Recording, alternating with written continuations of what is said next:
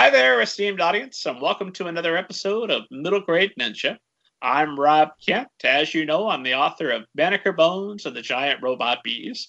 If you like a middle grade adventure novel starring a detective like, say, I don't know, Kazoo Jones, for example, you might like Banneker Bones. You might try that out.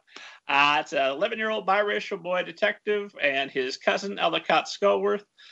They're meeting for the first time in Banneker Bones and the Giant Robot Bees, and so dealing with all the drama that entails from suddenly being forced to share your room with your cousin whom you've never met before.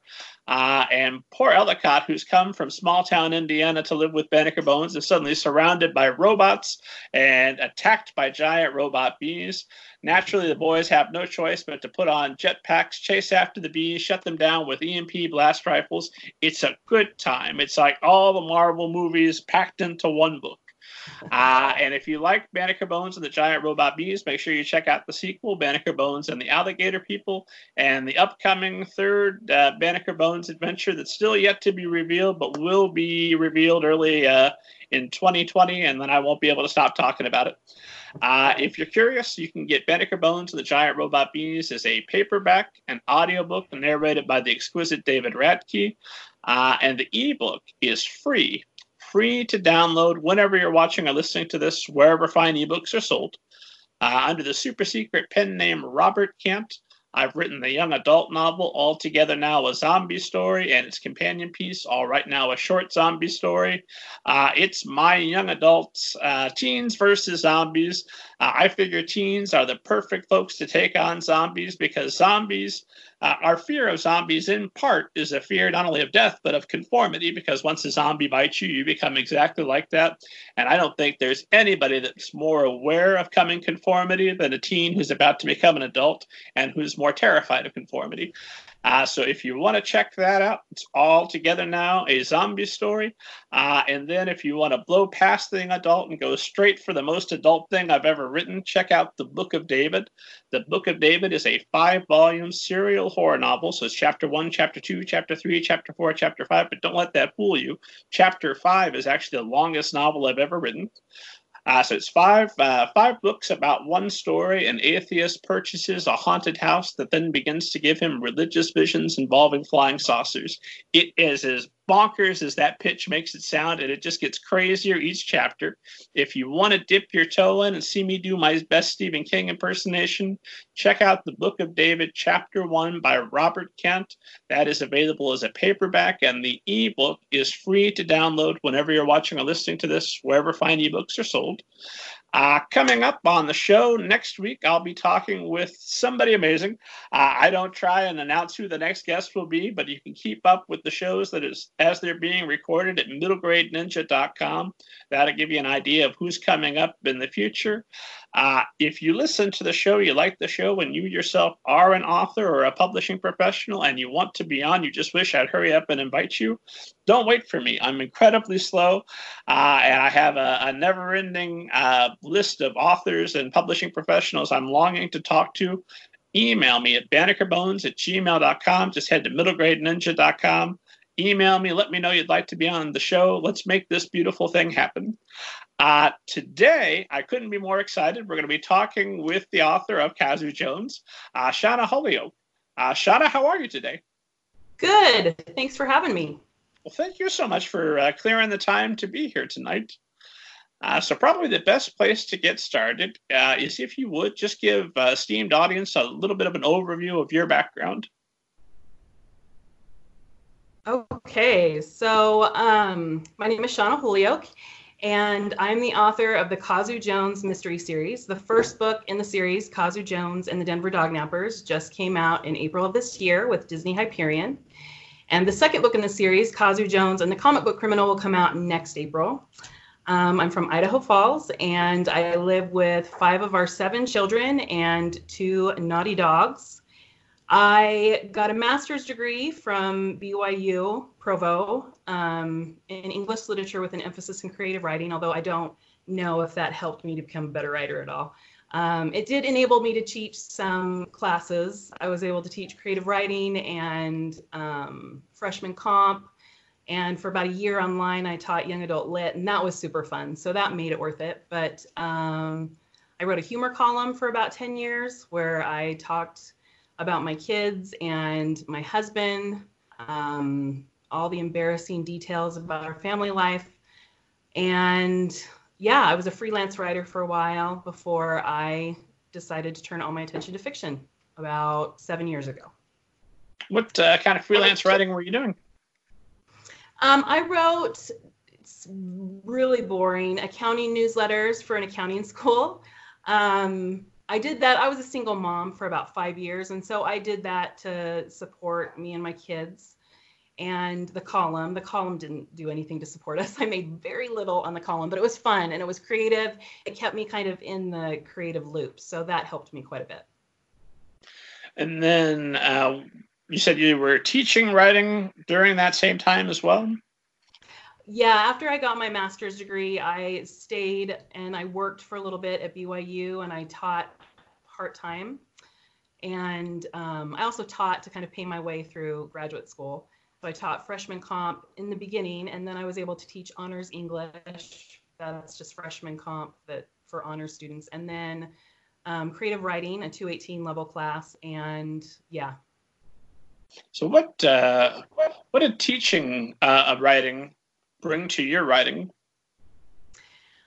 I love teaching, and freshman comp wasn't as fun as creative writing. And I always said that I would teach 100% of the time if I didn't have to grade, because grading is really hard and it's time consuming. And I'm a slow reader and I feel the need to comment on everything. So it is especially a slow process for me, but creative writing was super fun to teach and grade. It's just being in this creative environment where everybody's thinking of ideas, and I just think it's contagious.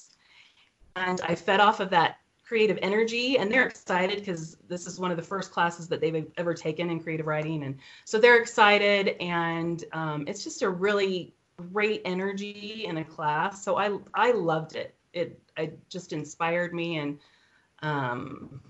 it was just fun to be with them.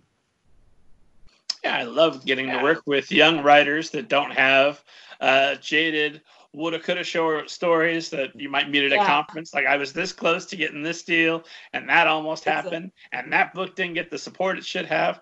But if you get me a fresh, still wet behind the ears, I'm so excited to be a writer student. Oh, that's the most fun person to work with, because they make you excited again and remind you that before you cared about all the business of being an author, you genuinely cared about the fun of writing. Exactly. Yeah, it was just super fun. So was that phase in your life behind you now, you think? Or is there a chance you might continue teaching at some point? Oh, I would love to go back. I would love to go back at some point if I could. There's actually a school about 30 minutes away. But I live in Idaho Falls, where winters are scary, and a 30-minute commute can take hours. So I'd have to figure that out first. Maybe after my kids all graduated. But yeah, I'd love to get back to teaching. Gotcha. How far are you from an empty nest at this point? So we're a blended family, and all of my kids are in high school now. So I have 2 more left. My 18-year-old just graduated, moved out, and I'm commandeering his old bedroom and turning it into my office. But I have a 17-year-old who's graduating this year, in 2020. And then I have a 15-year-old who graduates in 2.5 years. And we have another 17-year-old who's graduating in 2020. That's my husband's daughter, my stepdaughter, and then a 14-year-old and a 12-year-old. So we're a few years away from being a empty nest, but in 2.5 years, the kids that are here all the time will be gone during the week, which is it's already kind of strange to go from a full house to slowly have it empty out. And teenagers are hardly around anyway. So it's just weird to go from cooking like big plates of lasagna to being like, so grilled cheese tonight? Breakfast again for dinner? Like, I don't know. It's really weird. I don't know how to take care of them because there's so few. And anyway, so it's a weird thing. Well, you could still make the big lasagnas and then just have more. That's true. Well, if my kids would eat leftovers, I have one who will eat leftovers. So he always feels burdened. He's like, oh, there's so much cheesy potatoes in the fridge. And I'm like, yeah, go get it. Well, I know the fantasy is once I can get a little bit of a quiet house and really focus on my writing, that's going to be amazing. And I was so excited when my 5-year-old started school full time. Because like, oh, finally, my afternoons are returned to me. And then, of course, for the first week, she's like, I wish he was here. I miss him. Yeah. It's so true. Everything changes. And then you're just nostalgic for what used to be. Yeah. I feel ya. Here's a burning question, because it's an excuse that I try to eliminate from my students, and it's an excuse I try to eliminate for myself, is that excuse that I have a child. I can't write. I'm busy. So you, Shauna Holyoak, who have 5 children living with you, and at different points have had more, how have you been able to write and stay prolific as a single mom and now with a full house? So I thought about that a lot. I wasn't writing fiction when my kids were little. I was freelance writing, and my youngest was 3, and it was a problem. And I found myself, like, once I remarried, I was able to. It was funny how I was able to all of a sudden be like, well, I can't anymore. Like I'm so all of a sudden I can't focus, and it's fiction, and so it's different. But at the time I had to put food on the table, and so I had to turn in these articles that I was writing. And so I would take him to any playland with Wi-Fi. So McDonald's in our area has free Wi-Fi, so I'd go to McDonald's and we'd buy like chicken nuggets and fries, and he would just go crazy for like 2.5, 3 hours. And I found that I was able to write through the chaos a lot better than I am now that I'm used to the quiet. There's a place called Blast Off where I remember Tuesdays and Thursdays were like $2 from 11 to 1. And I could take him and he'd go play in the ball pit in this big, like gerbil thing. Like, I don't even know, like a playland, but it felt like just this ginormous gerbil track. And he would play there for 2 hours while I would do my writing. And I need to get back into that mindset, I think, where every little bit of time I can get stuff done. Like, I think now I feel like I need at least this huge block of quiet time where I can, create and write lots of words. But I realized back in the day, I could crank out, 600 to 800 words while my son was going to the bathroom. Like I could figure out how to steal time and make it valuable. And I need to get back to that place. So it's a dangerous thing, this myth that I do and I know other writers do, the myth of the perfect writing day. Eventually I'm going to have the perfect day, the perfect space. Everything will be right. My coffee will be just the right temperature. I'll have exactly the perfect song playing. And now beautiful prose takes hold. And of course, when I have those moments, I just stare at the screen. Like, I really need a distraction to get me spurred on. Exactly. Well, and I just went to a writer's retreat, and one of the people there was talking about how she loves, the whole idea of the sprint or the timed write. And I think I realized that if I do have a shorter amount of time that I feel like, okay, so you're going to take 45 minutes and you're going to write as much as you can in 44 minutes, and then you're going to 45 minutes, and then you're going to go do laundry or whatever else is distracting me. I get so much more done than if I feel like I have 3 hours. I'm just going to write however much I'm inspired to write. And I get more done when I time myself and when I have smaller snippets of time. I don't know what that's about for me, for my brain, but I'm learning to run with it. So about 45 minutes just straight through? Yeah, 45 minutes. And then I say, okay, 30 minutes, I'm going to do something completely different. Like, vacuum my living room or fold clothes, switch out laundry, or go into my kid's scary bathroom upstairs and see what needs to be done. But and then I find, I don't know, I think there's something about that break from my brain. I mean, I still try to think about it, and it helps me to stop on a a break, like if I finish a scene, and then to think about, okay, so what needs to happen in the next scene? And then I'm able to hit the ground running instead of what I usually do is sit at my computer and think, now what happens? And then I get stuck there longer for some reason. So that's been super helpful for me. It's been like, oh, one of those moments. So on those 30-minute breaks when you're doing the dishes or what have you, cleaning your kid's scary bathroom, are you listening to a podcast such as this one, or are you keeping everything clear out of your head so you can really focus your thoughts on the story? I haven't been using anything, but that doesn't mean it's like a new thing I'm trying. So it doesn't mean that I wouldn't start doing something. I've created a playlist for the current WIP that I'm working on, and so that's kind of fun because it's kind of a scary story. So I have kind of spooky music, and it's been fun to listen to that and see how it gets me into the mood. But I haven't been listening to anything with words, if that makes sense. At least not so far, but that might change. It's something that I'm kind of playing with as far as becoming more productive. So do you create an individual playlist for each project? No, this is the first. Well, it's not the first time. I created one for a project that never went anywhere. I was kind of obsessed with it, and it was YA fantasy. And in talking to my agent, we decided to focus more on middle grade. But for a while, I was really kind of thinking about this story, so I created a playlist. And but it's the first one that I've been able to listen to while I'm actually working on it. So it's kind of fun.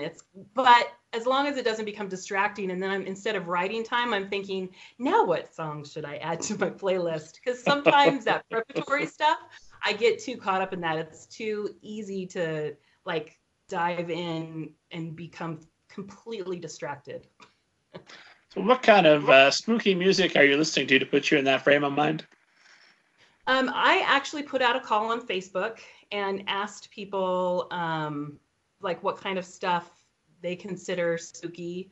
I have to open it to look. Like I said, I'm really bad with names and like remembering stuff, but yeah, people are aware of lots of spooky stuff. I'm not super hip, and so somebody said that all my old friends were recommending like old school songs, so he was trying to recommend more like hipper stuff. And so I created a playlist because I wanted to mention some of these spooky songs in the manuscript to kind of add to the atmosphere. And so I'm listening to it to try to figure out which ones might work best. So I'm trying to think of who everybody was saying is spooky because she only sings like 3 notes. Oh, what's her name? See, I'm not hip. I don't remember. But yeah, so it's kind of fun. A lot of the people I'd never heard of before. So. Gotcha. Well, I've got the soundtrack to It Follows that I keep in a playlist just for scary stuff. No words, just jarring noises and. Yeah. There are a lot of spooky soundtracks too, and because sometimes I get distracted by words. Like I can't listen to music with words when I write because it's too distracting. But I can listen to just instrumental stuff. Or I love Ambient Mixer. Have you ever been on Ambient Mixer? You can like listen to. It's like has all these different types of themed like ambient noise. Like you can listen to the Hufflepuff Commons Room or the Hogwarts Library. I'm listening to Spooky Forest right now, and then somebody told me the Louisiana Swampland like at night. And so I listened to that, and that's kind of spooky. It's got a spooky vibe, but you can just about anything you can find there. I think there's like supernatural, like driving in their car and listening to their kind of music. Like there's just about anything that you can think of. And then people can put together their own ambient sounds. Like they can add owls and add, footsteps and the clinking of a spoon in a teacup. It's super cool. But yeah, I like to search those and find ambient noise because that doesn't bother me as much as like songs with music. I mean, with words. Oh, that sounds like fun. Yeah. Check that out. Yeah. We were talking about teachers. I would be remiss if I didn't ask you because I noticed something in your bio that I know that a lot of the folks that listen to the show are either teachers or have been inspired by teachers who taught them writing. and you had a senior high school English teacher, right? I want to get it right. You should be an author at the top of a personal essay. Is that right? Yeah. So for all those teachers that are listening, how did that inspire you to become an author, and how long did the process take from there? So it took forever from there, but I don't know. Teachers have so much power in encouraging kids to look at themselves in ways that they never had before. I was an avid reader. I read all the time. In fact, I feel like reading saved me in junior high when it was kind of a scary time and kids can be kind of mean to each other. I felt like I kind of retreated into books, and it kind of carried me through some hard times in high school. So I loved to read. And I think it's funny because my daughter is 17 and she wants to become a writer and an agent or an editor. And it's interesting, her and her friend both like to write. But I think because they're avid readers, they have this innate understanding of how writing works, how stories work, because they've read so much. And they've also analyze so much, like what works and what doesn't. So when I read their work, I'm always kind of blown away at how they know how to write. And I think that that's probably, I was a reader, and so writing was something that I just wanted to do naturally. And I wrote, it was a personal essay, and she left that comment on my paper, and I just, it was a huge compliment. So I remember just floating, glowing for the rest of the day. And then just having that realization, oh, that's something I can do. I loved writers, admired writers, but I couldn't imagine that I could become one of them. And so that was the first time that I realized that that was something that I could actually become or do because of a teacher. And so, yeah, teachers are amazing. I love teachers, librarians, all that they do to inspire and encourage kids. I wish that they could recognize their impact. I wish that I could even go back to this teacher. I've tried to find her and just to let her know how much what she said meant to me. So you get that note, and then that starts the wheels turning. Oh, I could be an author. So how long from then until you write your first bona fide piece of fiction? So shortly after that, so I was a senior in English, and I was a senior in high school, and then I went to college and started taking all these English classes. And I remember my counselor called me in, and she was like, "Look, I'm not going to make you declare a major, but let's just say English for now." And I never went back. So I became an English major.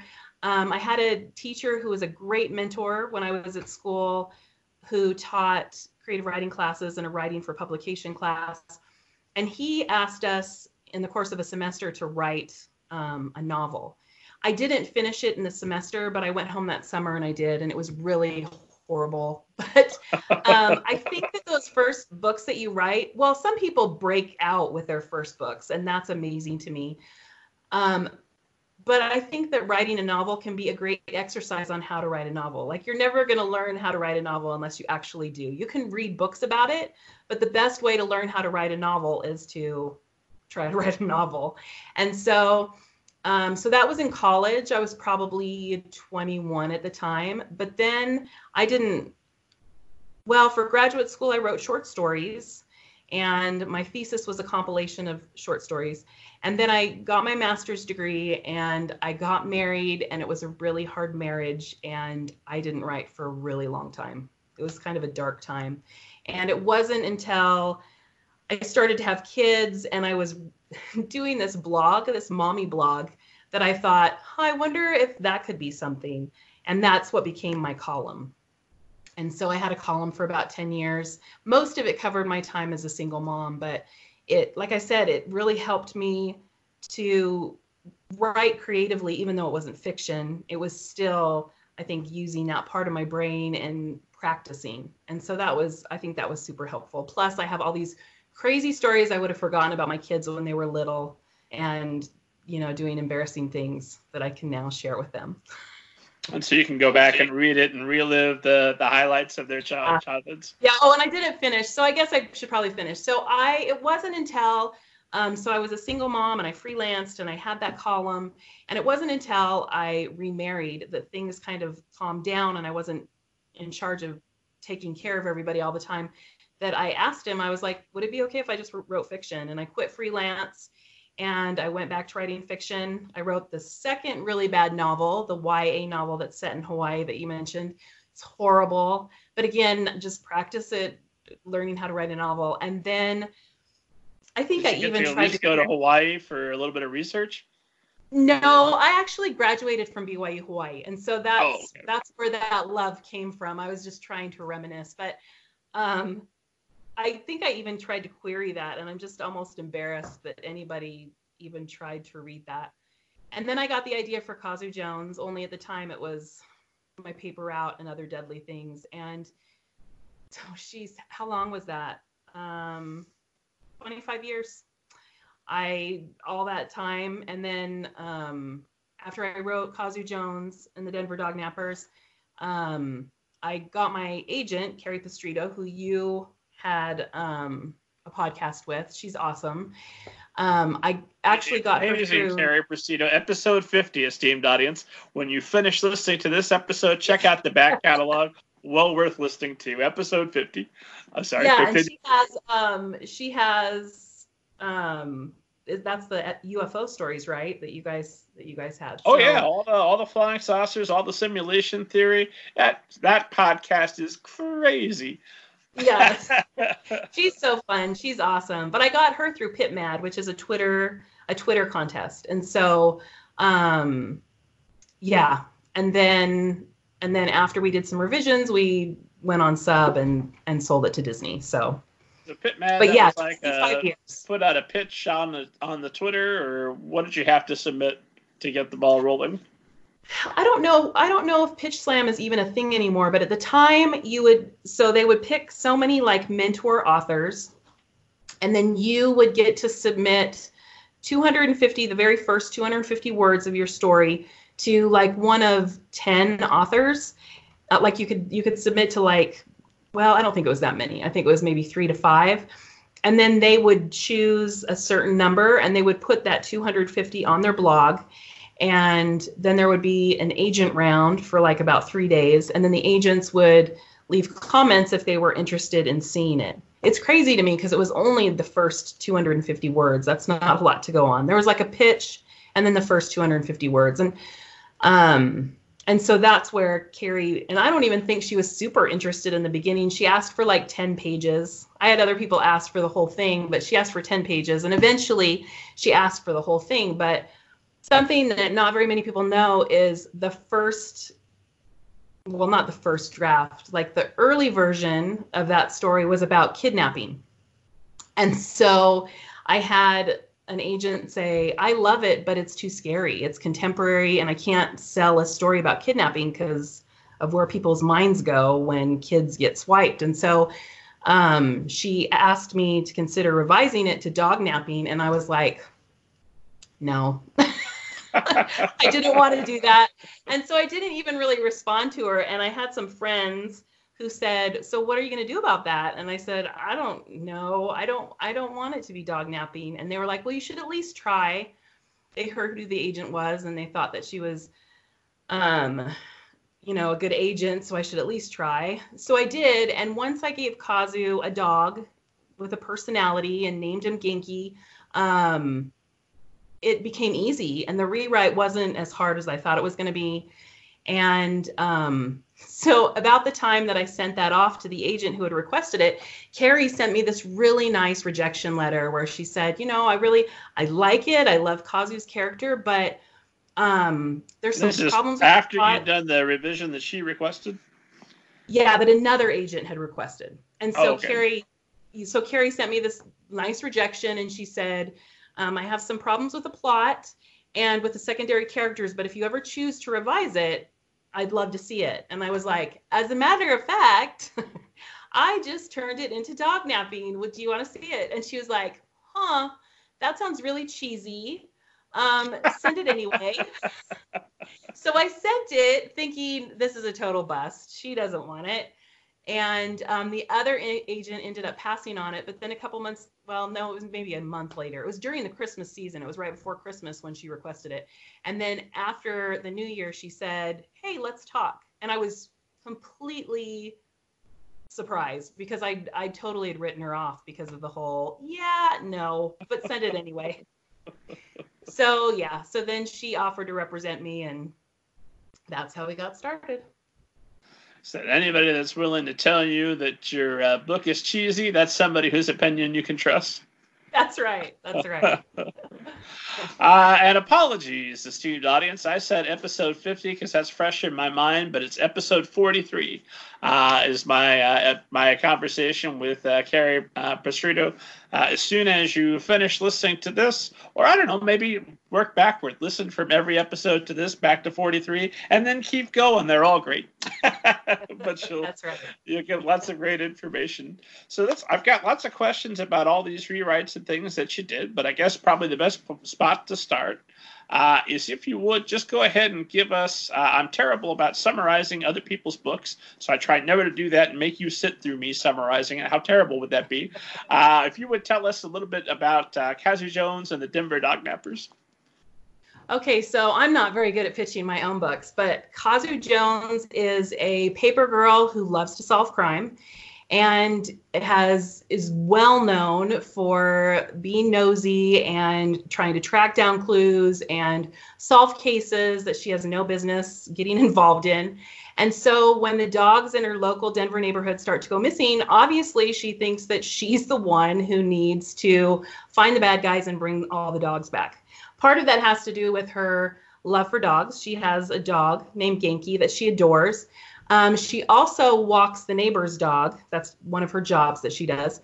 And she accidentally loses the neighbor's dog to, she thinks, the Dognappers. So in addition to wanting to save the dogs, she also feels a certain obligation because she feels like she lost the neighbor's dog and she needs to figure that out. And so with the help of her friend March, they try to track down clues. They end up growing their team as they go. And the closer that they get to the bad guys, the more it looks like Genki might be in danger. So that's kind of what that, chaos, danger ensues. Fun stuff. No, it's a wonderful action-packed novel. It reads fast, and it's I don't want to say it's not a comedy, but it's consistently amusing. You can definitely see the years of writing a humor column and their impact along there, because I was laughing out loud several times while I was reading. Thank you. And you also do a great job of convincing me, I assume other esteemed readers as well, that Kazu Jones is the person for this mystery. It's right up her alley. One, she's the person for any mystery there in the area, but also you're very good about giving her that personal connection with not only her own dog, the dog she thinks she lost, and it's not, the stakes are there. They're very high for Kazu throughout. So how did you come to the name Kazu Jones? I think that's the place to start with a book like this, where it's so much. I mean, obviously she's got an entire supporting cast, but she's the main deal. How'd you start? How'd you come to that character, and how'd you come to that fantastic name? So I have a really good friend. She's Japanese, and her name is Kazuko Yanagisawa, and I adore her. She's funny. She's spunky. She's energetic, adventurous, and I just wondered what she would have been like as a kid. You asked the question about what's the best kind of character to solve mysteries, and I think you need somebody who's confident and who's adventurous and fearless. And I thought that she would be a good person to kind of model a character after. Plus, I like her name. Kazuko is It's a fun name. And Kazuko Jones is Japanese American. Her mom is Japanese, second generation, and her dad is white Caucasian American. And so she's she's biracial. Gotcha. And when you first started envisioning her, did you think this is someone who's going to star in multiple books, or was she the perfect star for just one book? At what point did you realize she was going to be the star of multiple novels? I could see her as being in multiple novels, but when we went on sub, I was just hoping to sell that one book.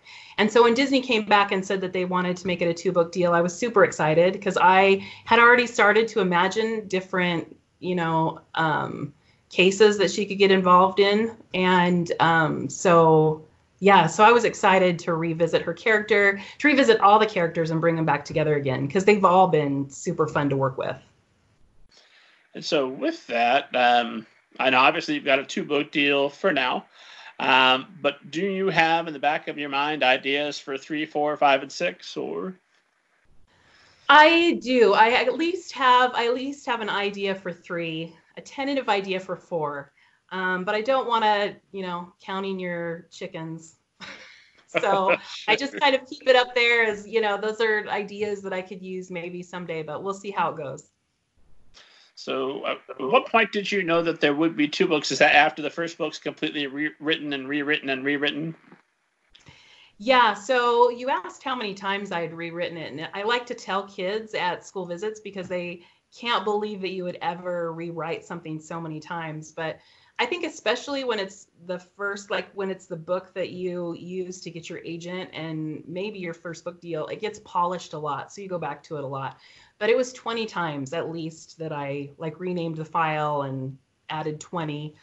Kazu Jones 20. And so 20 times. Oh, gee, now I forgot your question. What was your, and so. I just wondered, at what point did you know that this was going to be a serious character? Was it after you were the first book is completely done, and sold, that you know that for sure this going to be born? Yeah, the first book was done and sold, but it was nice because I knew that they wanted a 2-book deal. So when I knew what the second book was going to be about, I could at least go back and plant some things into the first book so that it didn't seem outrageous when they started to show an interest in what happens in the second book. So I was able to do that. Some things were naturally there already, but I was able to plant a few things to make sure that it didn't seem so, surprising. Let's see. And then knowing that you're writing about a Japanese-American protagonist, a biracial girl, did you employ cultural readers, sensitivity readers? How did you go about that? And how have you gone about marketing a book? This is a question near and dear to my heart as someone who is not Japanese-American. So, I had, like I told you, I went to BYU Hawaii for my degree. And so I had a lot of friends who were Japanese American. And so I had them read it in the beginning. And then Disney hires a sensitivity reader. And my sensitivity reader is Misa Sugiura, and she's a sensitivity reader, but she's also an amazing author in her own right. She's written, just to shout out for her, It's Not Like It's a Secret. And then I think her most recent book that was just published this year, which is doing really well, is This Time Will Be Different. She's a great author, but she's also gave me amazing feedback. Any problems with representation that still exist are all mine. I don't want to ever put that off onto her. It's all mine, but she really helped me to see what needed to be changed. And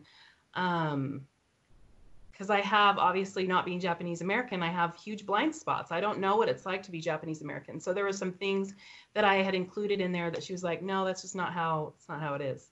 And so, so super grateful to her for that help. Gotcha. And then, I had so many questions about the book. I'm trying to think where to go next. Let's talk a little bit about who is the ideal reader for this series. Probably 8 to 12-year-olds, kids who like adventure. I also like to think that it might be a good book for reluctant readers, kids who have a harder time, that maybe the fast-paced, action-y feel to it will draw them in. Kids who love mysteries, because I know that there are a lot of kids out there who like mysteries, solving puzzles or trying to figure stuff out. So those kids would probably enjoy it too. I think it might be good for like advanced younger readers too. I know I've had some parents say that their 7-year-old read it. And I think that it could probably go to a younger audience as well. It's one of those problems with those age ranges that they put on books.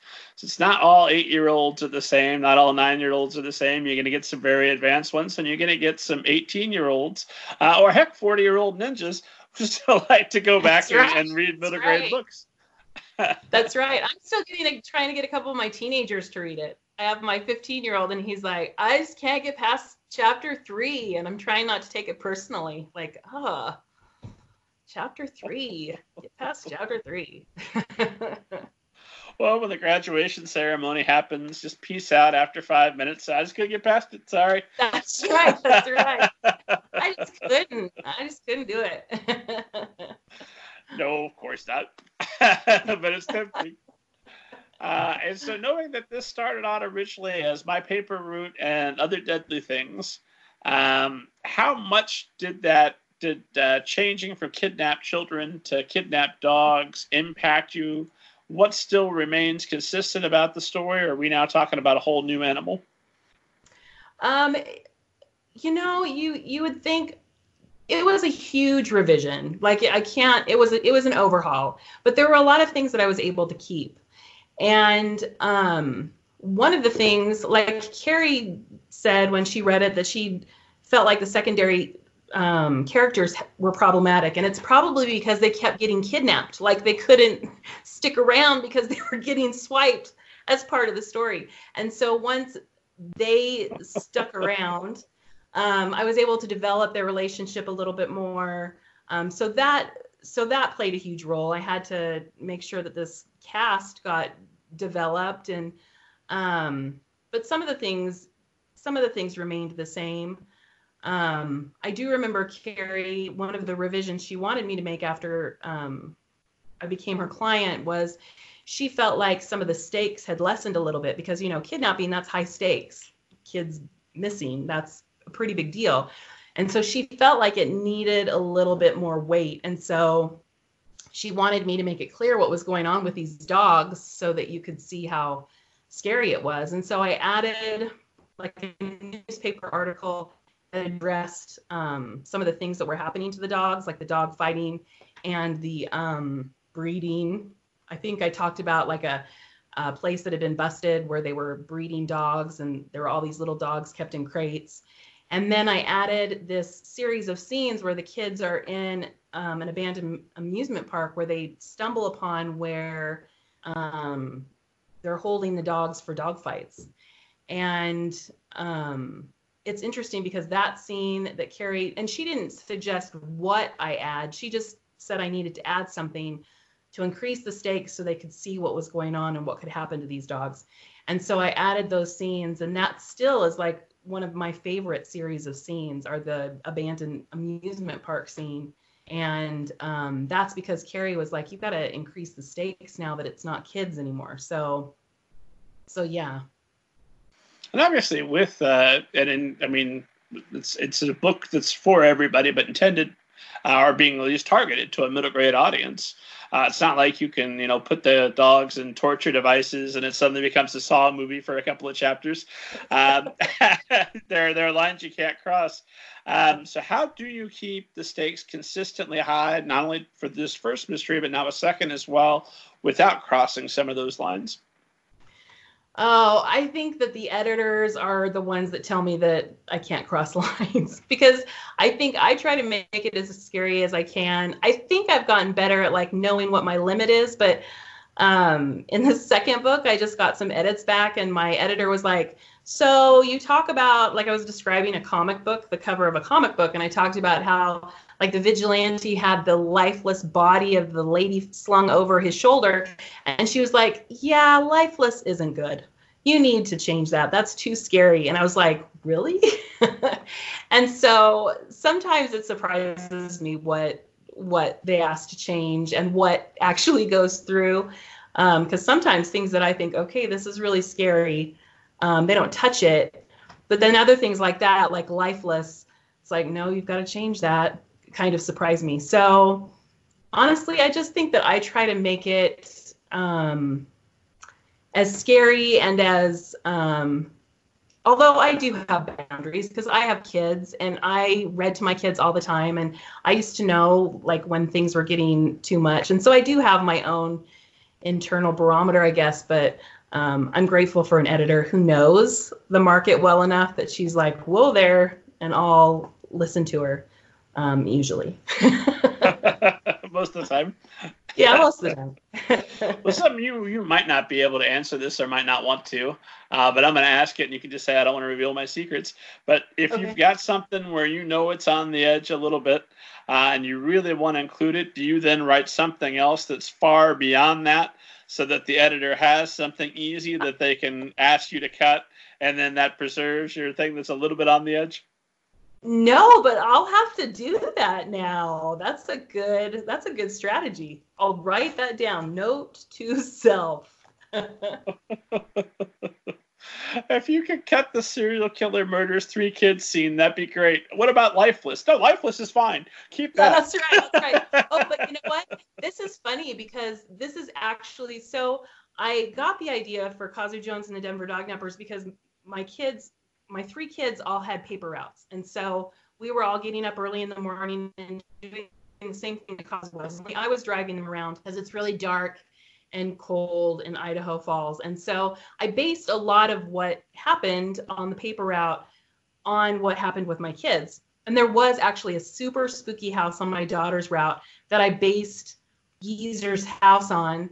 It looked exactly the same and like enshrouded with trees, and it was painted dark brown, and they never left their lights on, and it was super spooky, which since that house has been sold and they've re-landscaped it and it's a whole new house, and it makes me kind of sad that it's not spooky anymore.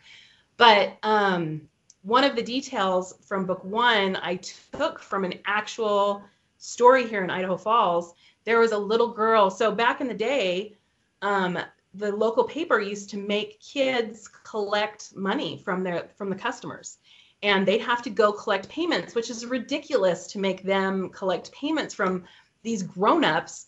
But this one girl actually disappeared, and she was killed by this crazy guy on a route. And I allude to that in the first book, and I think I may have said that she was killed in like the first version. And then my editor was like, oh, no. You cannot say anything about what happened to her. So I think I ended up saying that she disappeared, but still that's scary. That's still pretty scary. But that actually is based on a real thing that happened here in our county. And they stopped that practice of having kids collect money because of that. That's crazy. I know. And I was like, but it really happened. And my editor was like, I don't care. It's too scary. And I was like, okay. Killed, you know what happened, disappeared. She could be part of a strange scientific experiment to this day.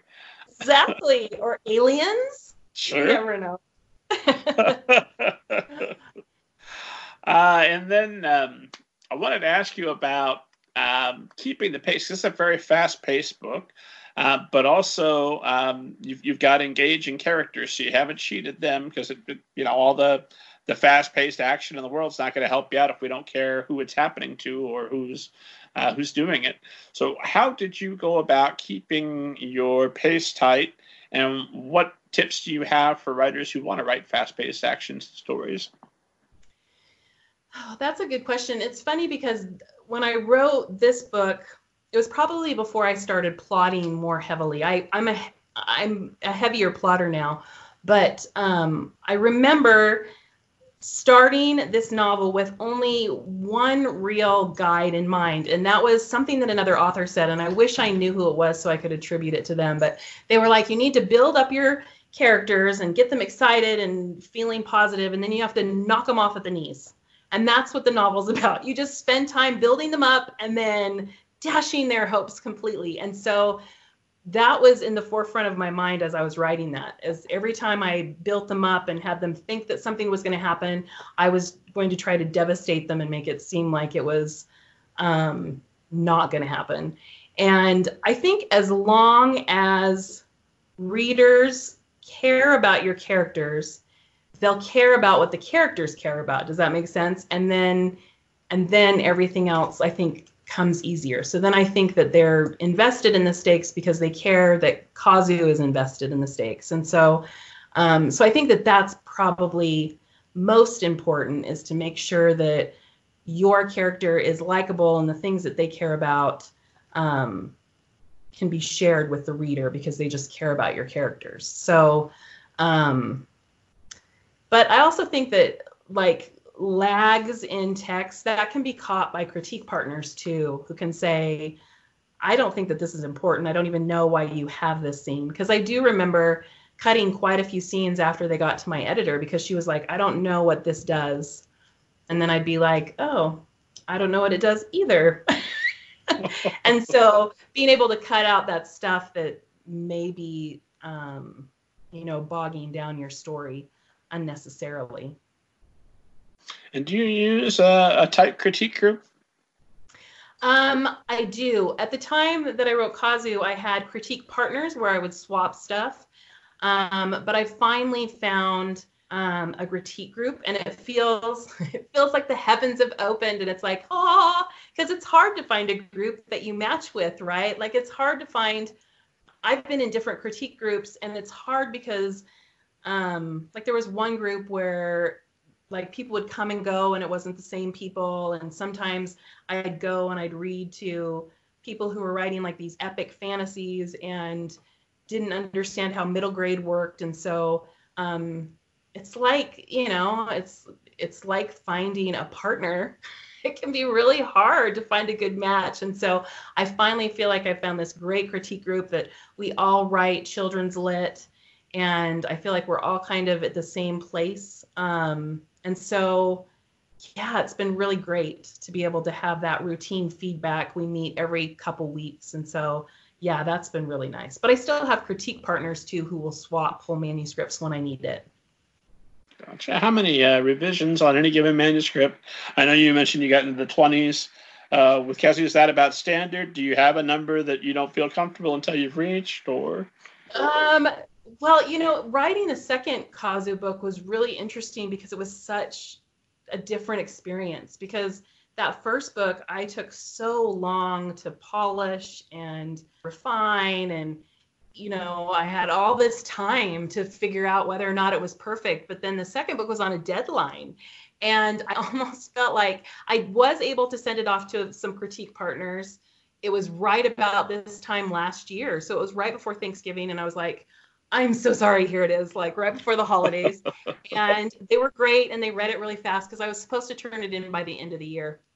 They turned it around in a couple weeks. And so I did get some feedback before I was able to polish it up a little bit. But I remember sending it to my editor just being like, I'm so sorry, because it was just a really rough draft. I had the ideas, but it just wasn't nearly as polished. And I think that that's something that a lot of writers, they're like, the second book is just not as polished. But thankfully, I love my editor. I call her my soul editor.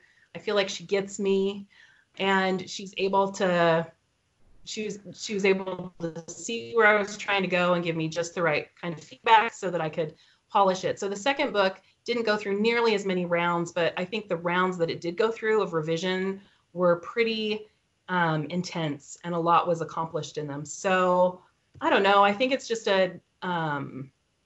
it's part of the process, right? Hopefully you get better. But yeah, because writing on deadline, it was just a whole new experience for me. And who is the name of your sole editor? Hannah Allman with Disney. She's amazing. I just can't say enough good things about her. And Hannah Allman, if you're listening, I and a esteemed audience would love to chat with you and hear your thoughts on editing if that was ever something you'd be interested in. And if you're not, thanks for being great with Shauna Holyoak. And enjoy your life. I'll put in a good word for you. That would be swell. Yeah, she's good about stuff like that.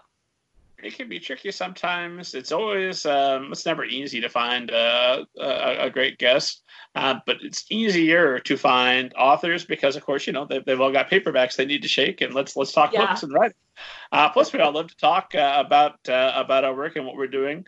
Literary agents, same thing. They've got to get out there and say, "Hey, send me your manuscripts." Publicists, no problem. But editors can be a little bit trickier to find because there's so many great editors, and they want to be left alone with their manuscripts doing the thing that they do best.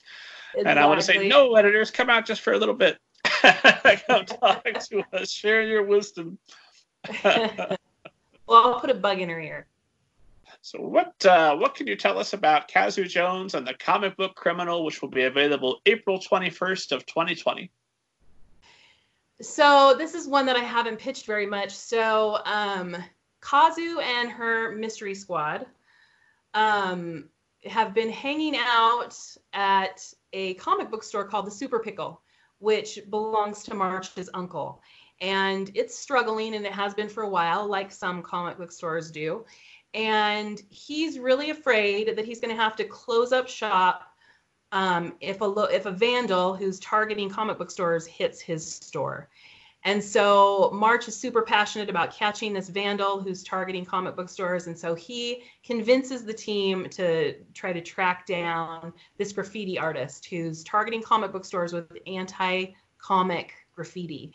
And as they dig in a little bit more, they realize that this is actually tied to a big comic book franchise that's been turned into a movie.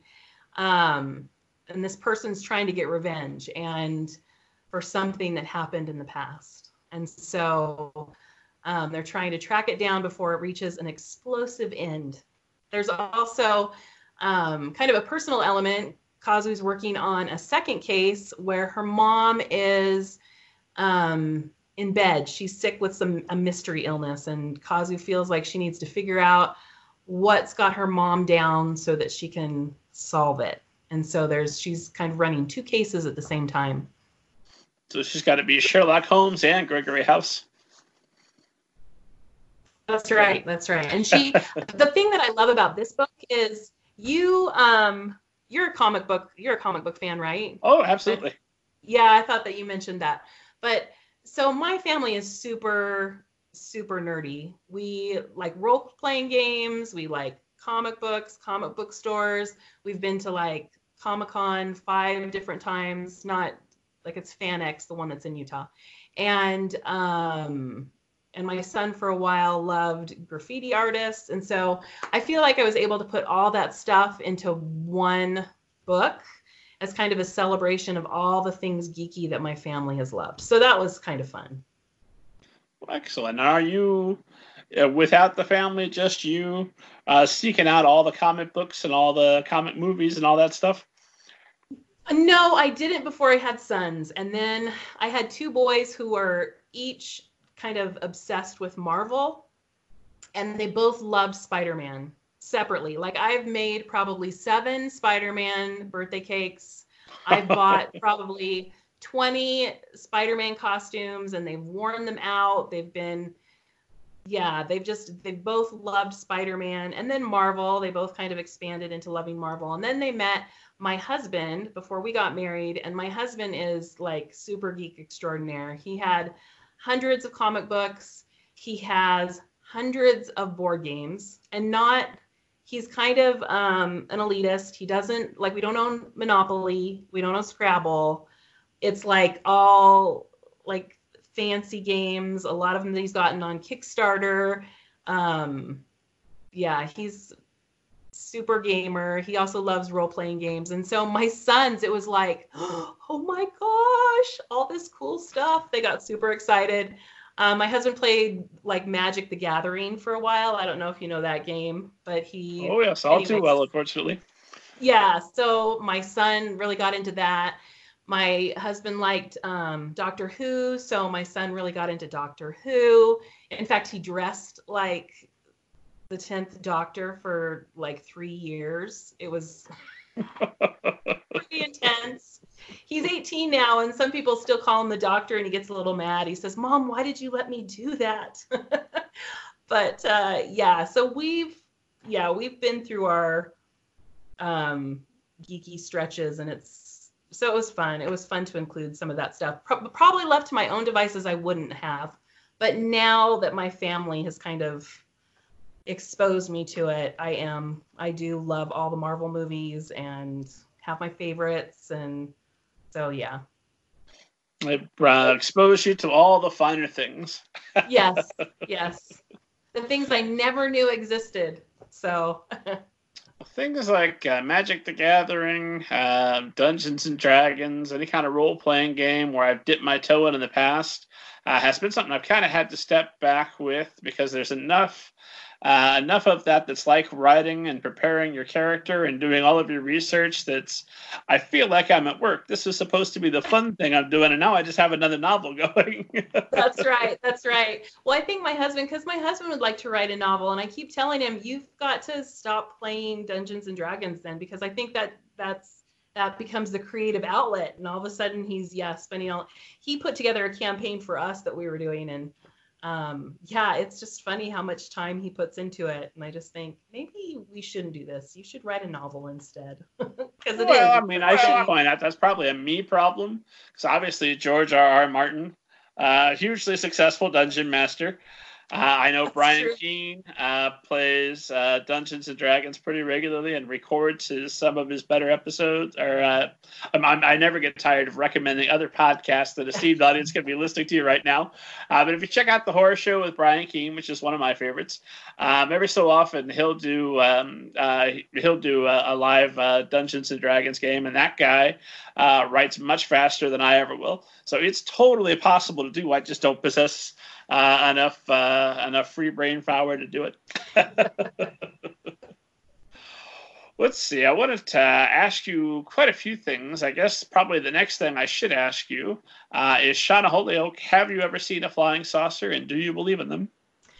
I haven't, and I do. I just think the universe is so big. How could there not be? I can totally go down that rabbit hole. Like, if there's a Discovery Channel, like, is this really, does this really exist? I could totally get sucked into those and watch them, and have watched quite a few. So yeah, I do think that they're real. Excellent. No need for me to send you follow-up literature and convince you. We're good. Let's talk a little bit about your other series, Mighty Meg, which is, I know that's under a pen name. I assume we're good to talk about that? Yeah, we're good to talk about it. Or should I be like, Mighty who? I must have misspoke. What? So tell us a little bit about your series, Mighty. That was a project that Carrie got me. It's an IP project with Little B, which means it's their intellectual property. And so they basically give me the story, and then I write it. And so the reason why I go under Sammy Griffin, it's not because it's like secret and I don't want people to know. It's just that I want to keep it separated from my own creative works, because I didn't come up with a story idea for Mighty Meg. They gave me a lot of creative license within each of the stories, but basically I kind of got an outline of what they wanted to see, and then I just wrote the story. But it's a fun little story about a series about an 8-year-old girl who gets a ring from her aunt, from an archaeological dig, and it gives her superpowers. And it's about how she kind of grapples with that. She's kind of a shy kid, and so she's trying to figure out, well, what is she supposed to do with these superpowers, and how much is everybody supposed to know about? And they're super fun to practice, but do I really want anybody to know that I have them? And so it's kind of about her grappling with that. The illustrator is Micah Player, and he is phenomenal. The illustrations are just adorable. And Little B decided to go with like a color for each. So they're black and white with another primary color. And so each of the books is a different color. So it's kind of fun. It has a retro feel. It was a fun project to work on. So how long does a project like that take versus when you're writing Cassie Jones and your own story, when you've got not a prescribed story, but, some pretty tight parameters to work within? Does that speed the process up, or does it slow it down? Well, and that's like younger middle grade. And so they are shorter works. Like each book was about 4,000 pages long. So in total, I only had to write about 16,000 words. And so it was really, it was different and it's funny because when I went to graduate school, I wrote short stories, and now like to try to imagine writing short stories again after writing novels, it's like, I don't know if I can do that. I kind of felt like that with Mighty Meg. I was like, I don't know if I can tell a story in 4,000 words. But once I got into the flow and read a couple chapter books again, because they sent me some that I could read, I was able to get the rhythm down and able to write them. But yeah, they went a lot faster. I think they had me turning like 2 in every couple months, and then we'd go through rounds of revisions. And so, yeah, it was pretty fast. I think I was able to write all 4 in like 6 months. Oh, wow. Yeah. Right along. So, well, here's a burning question that I have to ask. If you had a magic Viking ring that gave you superpowers, how would you use it? I don't think I would be as responsible as Meg. Like Meg is thinking about all these, I can help people, I can make a difference. I think I would be like jumping all over the place because she can jump super high. I think I'd be like, I want to jump to Disneyland. Like I would misuse the powers. I think that's the honest truth of it. Even now, So as that'd an be at adult, least I the probably first would. week, just a week of jumping. Yeah. You're like, help me. No, I can't. I'm jumping. Help yourself. Right, that's it. I'm jumping. Woo. Yeah, that would be me. Misuse of power. That's my fantasy, is to get superpowers and then to use them in no productive way. Yeah, that's right. That's right. I'd fly to the office instead of drive. That cuts down on the commute. That's good. That's right. That's right. Then I'd fly back home to my PlayStation and my book, and that would be my evening. Go back to your lair. Oh, you have to get a lair with a bigger TV and more bookshelves. Are you gonna put any crime fighting stuff in here at some point? No, more books. That's right. That's right.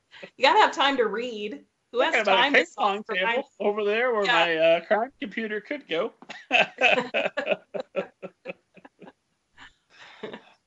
And then something I read on your blog that fascinated me, I wanted to make sure I ask you about, is that you're actively working to transition from a pantser to a plotter.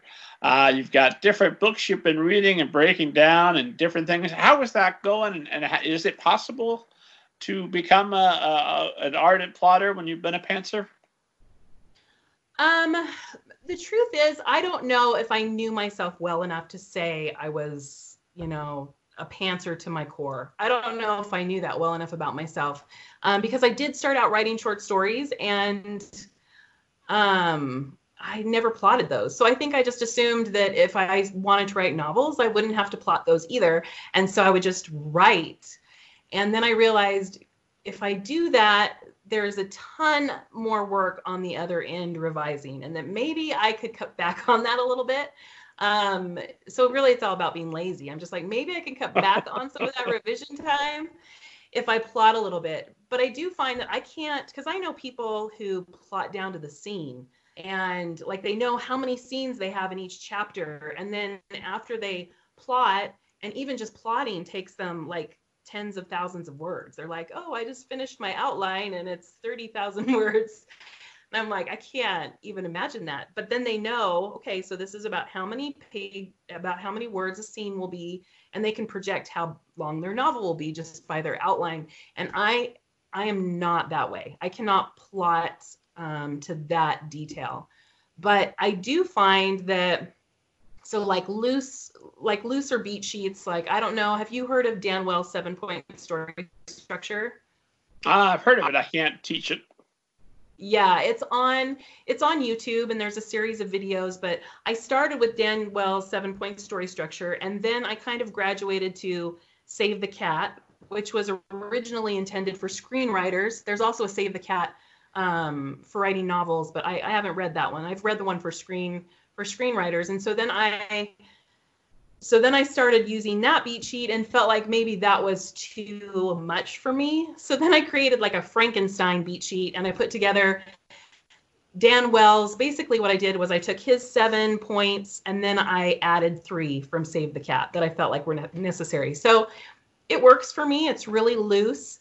If I get so that I include too much detail, then it's not as interesting for me to write. There does need to be some sense of discovery for me, or else I'm not interested in writing it anymore because I know too much.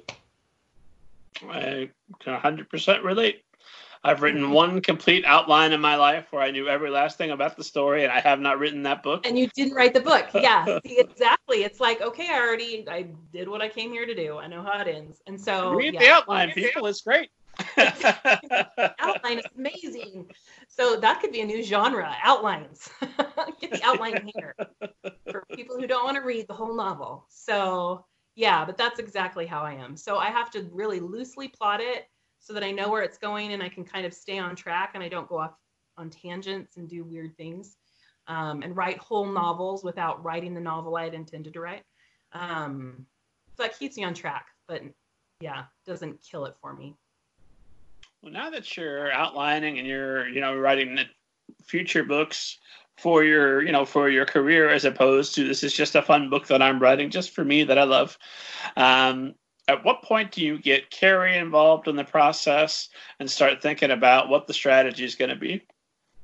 So that's a really good question because that was so new for me. So I wrote Kazu, the first Kazu, and that sold.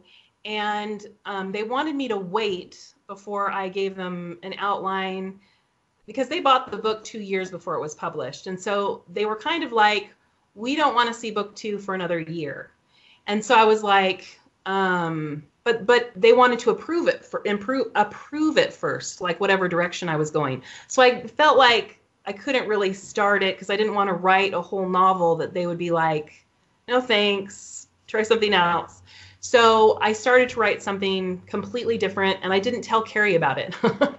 I just was like, I'm going to write my own thing.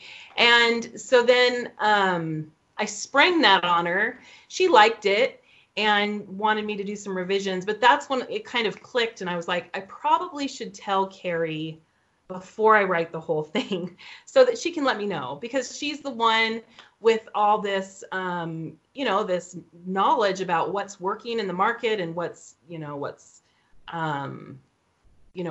wouldn't work. And so just about a month ago, I finished the revisions on that book that I didn't tell her about and that I sprang on her and that she asked me to revise. So I sent her the completed version of that to look at. And then I said, okay, so I want to start writing something new.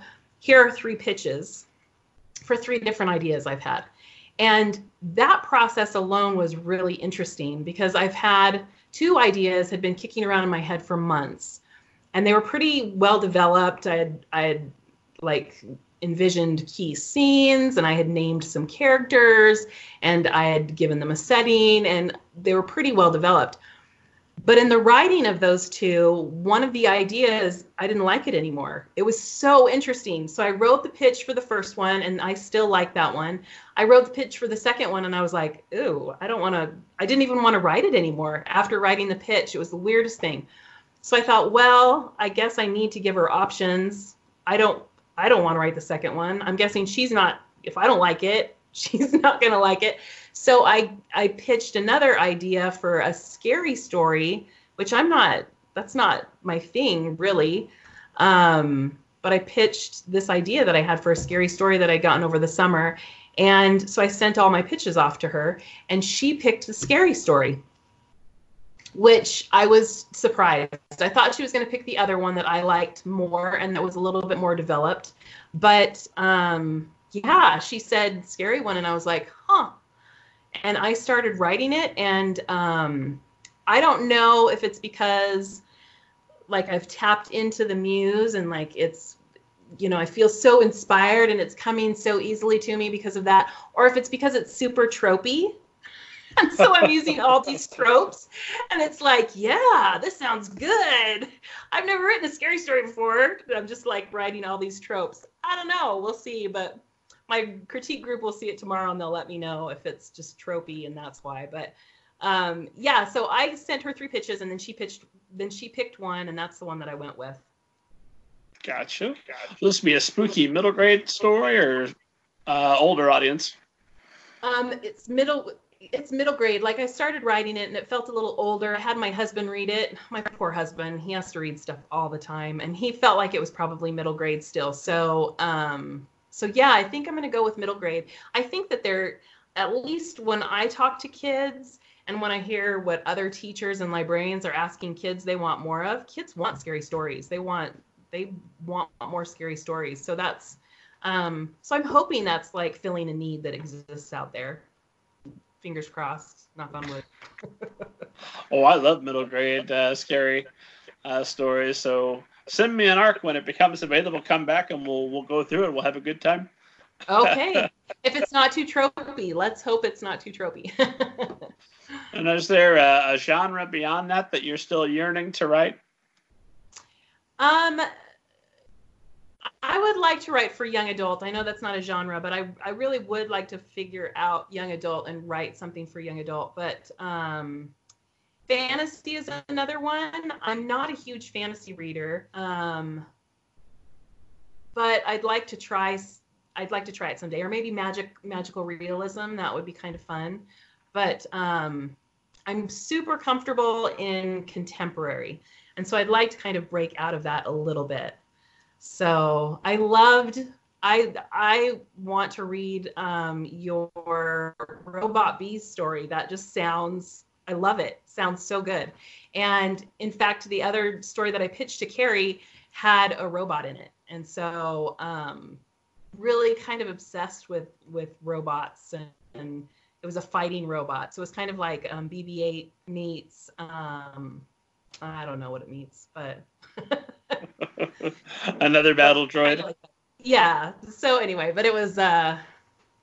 Someday I'll write that, but I'll have to read yours before I write that one that has robots in it. So I'm always recommending people read my books. For God's sake, never write a book unless you've read mine first, esteemed audience. So that's right. Good. That's good advice. And then I wanted to make sure I ask you about marketing. So when in the process of a book do you begin actively marketing it?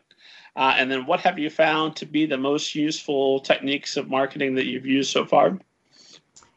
Oh, I don't know if I know a lot about what's useful. I can tell you what I've tried. Marketing kind of overwhelms me. I think it overwhelms a lot of authors.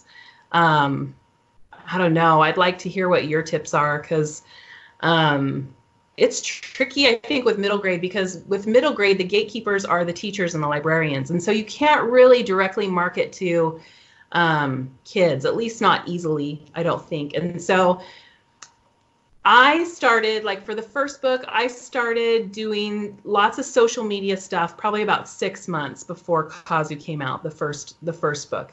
I went on some blogs. I did a blog tour around the time that she came out. And then I started to schedule school visits in my area.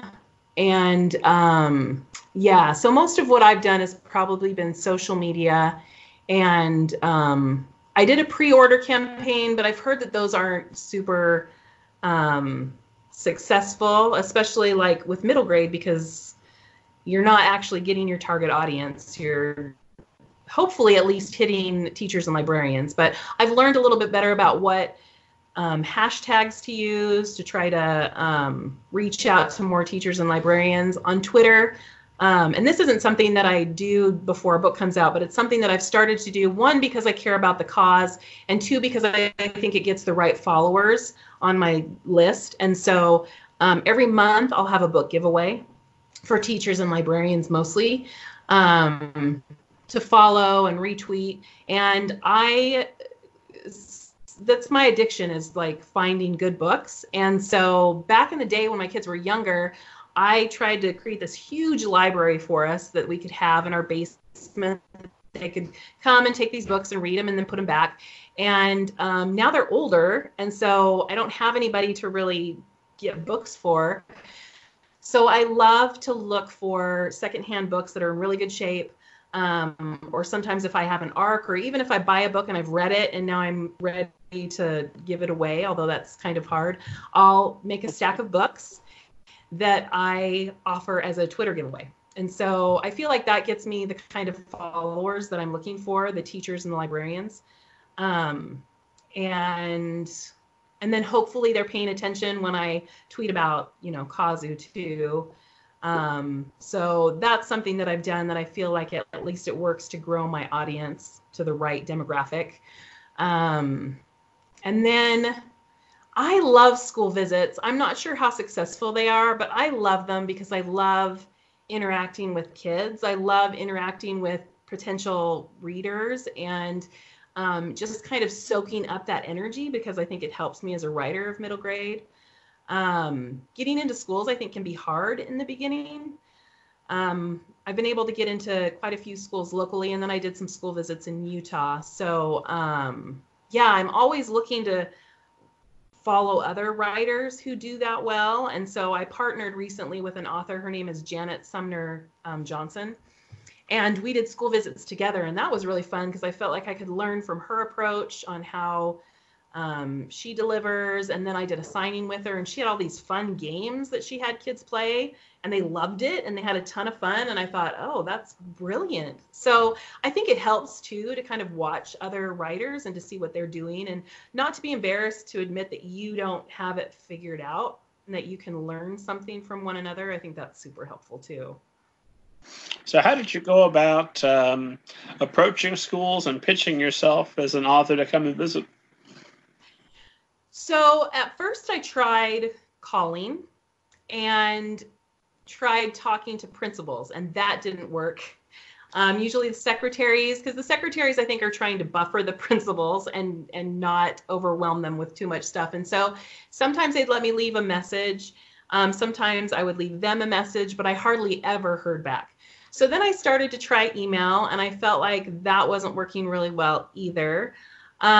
So I started to show up, and I had a little bit more luck, like showing up and talking to librarians. I found out that they're usually the ones that are scheduling the school visits. Usually, not always, but usually. And then I got most successful when I just posted on Facebook. I'd like to do school visits in the area. Do I know any teachers? And so usually my teachers would be like, oh, we'd love to have you come to my school. And as soon as you have an in with a teacher, I feel like it's so much better. And so like in the beginning, I feel like I was just shooting in the dark. I didn't know what I was doing. And then I realized that in making a connection with my bookseller at Barnes & Noble, we only have a Barnes & Noble here. We don't have any other bookstores, which is sad. Barnes & Noble is great, but it's sad that we don't have more, indie bookstores.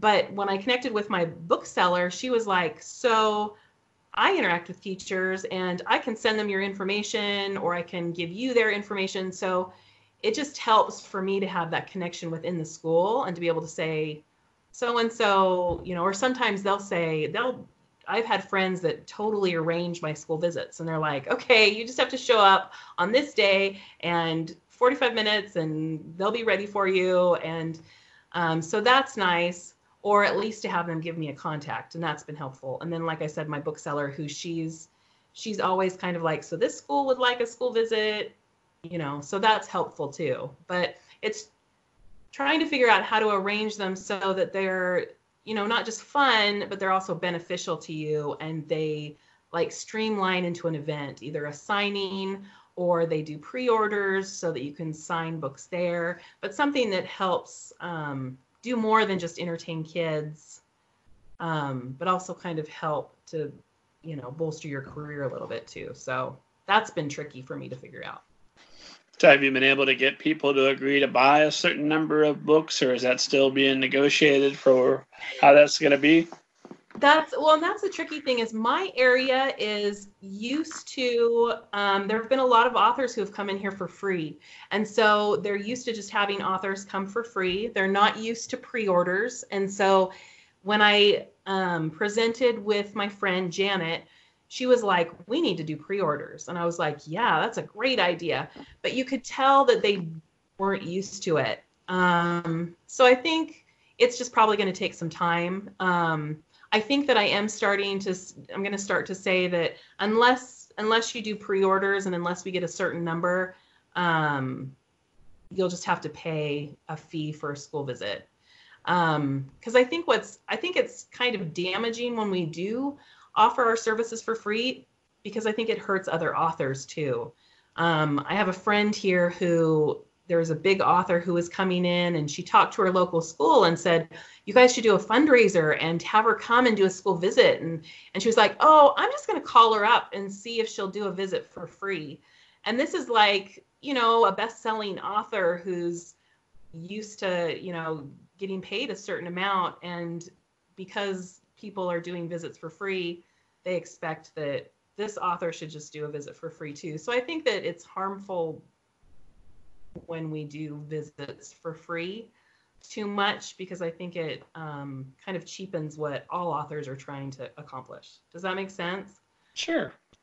So I think all authors decide how to do it. I'm a debut author, so I don't feel like I am going to ask, especially locally. I'm not going to ask for money, but I do feel like at least being able to get pre-orders makes it worthwhile for me.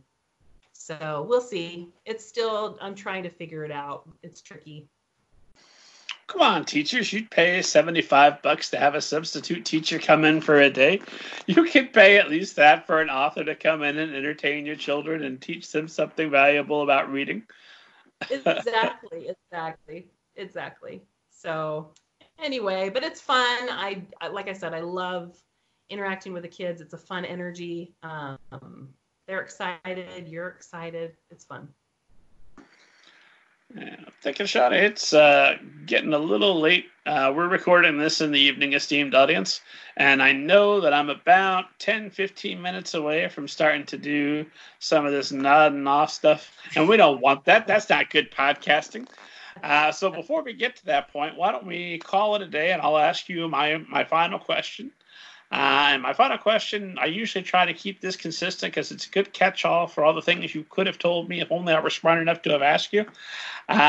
What's something or multiple things that if you could go back to the Shauna that began your career, back when you were first getting started, if you could have told yourself some things that would have made that path easier for you, what would you tell young you, and what would you tell all the future Shauna Hollyoaks that are listening? So I would have told myself, you always hate the project at some point. You will always hate it and think that it was the worst idea you've ever had, but you need to push through to the end, because I think it's so easy. Every author I've talked to gets to a point in their manuscript where they just hate it and they don't want to write it anymore. And the new shiny, sparkly idea that's been rattling around in their head, they want to write that instead, because that will be perfect once you start writing it. But I've learned that you just need to push through that feeling and just keep writing through to the end so that you can finish. I think that there are so many authors who have given up on projects to go to a new, better idea that they think that they're having, without realizing that I think everybody feels like that at some point in time. They just hate the project they're working on and they want to move on. So I would tell myself, just write it out, keep going. You might hate that chunk of 10,000, 20,000 words. I don't know. You might have to completely rewrite it, but keep going, because only when you're done and you have something you have something to revise, do you have something of worth. So that's what I would tell myself. Keep your butt in the chair and keep writing it until it's done. I don't think I'd trust a book that I hadn't reached a point of hating it before it was completely done. Exactly. I didn't bare my soul properly with that one. Put that back on the shelf. Let's write one I can really hate. That's right. I don't hate this enough. Shauna, where can esteemed audience find you online, stalk you, become your best online friend, and buy all your books? So I can be found on Twitter and on Instagram at Shauna Holyoak, and also www.shaunaholyoak.com. That's my website, and that will lead you to any of my social media accounts. And then my book can be found on Amazon, on any of the indie bookstores, and Barnes & Noble. And as always, esteemed audience, you can find me at middlegradeninja.com. Don't forget to download your free copy of Banneker Bones and the Giant Robot Bees, or get your copy of the Book of David, Chapter 1 by Robert Kent. Get both. They're free. It'll be a good evening. Shauna, thank you so much again for making the time. This has been an absolute pleasure talking with you this evening. Yeah, thanks. I've had a lot of fun. And I'm going to download that for myself. Excellent. When the spooky book comes out, send me a copy. Let's do this again. It'll be a good time. I will. Okay, sounds good. And then I always ask our guests to sign us off with the very ninja-like sign-off phrase, hi-ya and what have you. Will you sign us off? Just say hi-ya or hi-ya what have you? Hi-ya and what have you. Oh, you know okay. What? It's up to interpretation. You sign us off how you see fit. Okay. Hi-ya and what have you.